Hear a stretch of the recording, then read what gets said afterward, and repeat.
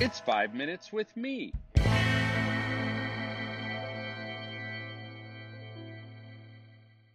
Hey, friends. Welcome to 5 Minutes with Marco. That's me. As youth workers, we are constantly reminded that the teenage landscape is a very different world than when we were teenagers.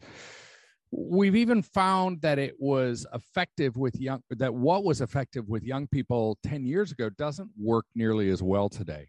The mindset of today's teenager is different, and there are multiple contributing factors to this reality. There are plenty of cultural shifts that I love, but we'd certainly all agree that some shifts present new challenges for the teenagers we're called to. Let's talk about a handful of those. The first is that anyone under 30 has grown up in a culture of immediacy. When I was a kid, I had to go to the library to get information for my school project. Today, teens can get any information they want within seconds. They can text a friend, touch base with mom, and turn in a paper all at the same time with just the push of a button. This creates some tension when Scripture tells us to be still, to be quiet, and wait on the Lord. No wonder teenagers are leaving the faith for apparently easy and immediate fixes. Another difference of teenage culture today is they are way too busy and far too overscheduled. Today's students have just almost no time unfilled. Their day begins at 5 a.m. and often doesn't end until after midnight. They might play on multiple sports teams at once while taking college prep courses and working 20 hours a week at a part-time job. They are beyond busy and can't imagine being anything else. All the while, their parents often applaud this pace of life and view it as a way to keep their kid out of trouble or to build their college application resume. T.S. Eliot once wrote, "We are distracted from our distractions by our distractions." And Oswald Chambers writes in My Utmost for His Highest, "The greatest enemy of a life of faith is not sin, but good choices which are not quite good enough." He goes on to say, "The good is always the enemy of the best." Another compounding reality for teenagers is that they've grown up in a culture where everything is disposable.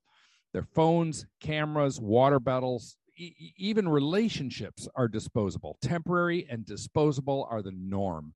This mindset of disposability then naturally creeps into faith. If everything in the world is disposable, then why not a disposable faith when it's not working for me this week? And many teens will naturally wonder, am I disposable to God?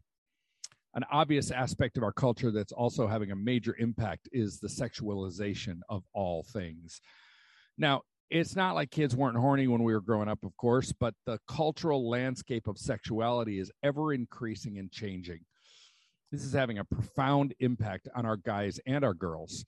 It's not just a different world. It's just I said that wrong. It's a really different world. And the accessibility to porn is almost omnipresent and creeps into every aspect of the lives of teenagers. And that absolutely has an impact on their everyday lives. Mainstream media, heavily influenced by pornography, normalizes this kind of behavior. And the more we see something, the more ordinary it becomes. It's no longer shocking. One more cultural shaping factor worth mentioning is that today's teenagers have grown up in a culture with a Starbucks spirituality. Teenagers, and most adults, honestly, now personalize and customize their faith similar to ordering a drink at Starbucks. I'll have a Kabbalah latte with a shot of Buddhism, some Jesus on top, and a Krishna cookie on the side. I've noticed the teenagers in my ministry have no problem with this contradiction. One truth doesn't have to exactly fit with another truth. This is a complex issue for sure, but as youth workers, are we graciously guiding them through this culture? Many students have no problem taking portions of other religions and applying the parts that resonate. As youth workers and parents in this culture, we have to graciously be their guides. We can't be afraid that they'll choose poorly or get off the path of Jesus. We must just trust God and not lead out of fear. We have to remind ourselves that Scripture will not return void or be taught to them in vain. And we must also allow them to teach us. In many situations, we need to be the listener and the learner. This open-handed approach actually helps young people become critical thinkers and opens their eyes to how significant a life of faith is in the midst of a very complex world. Youth Cartel Podcast Network.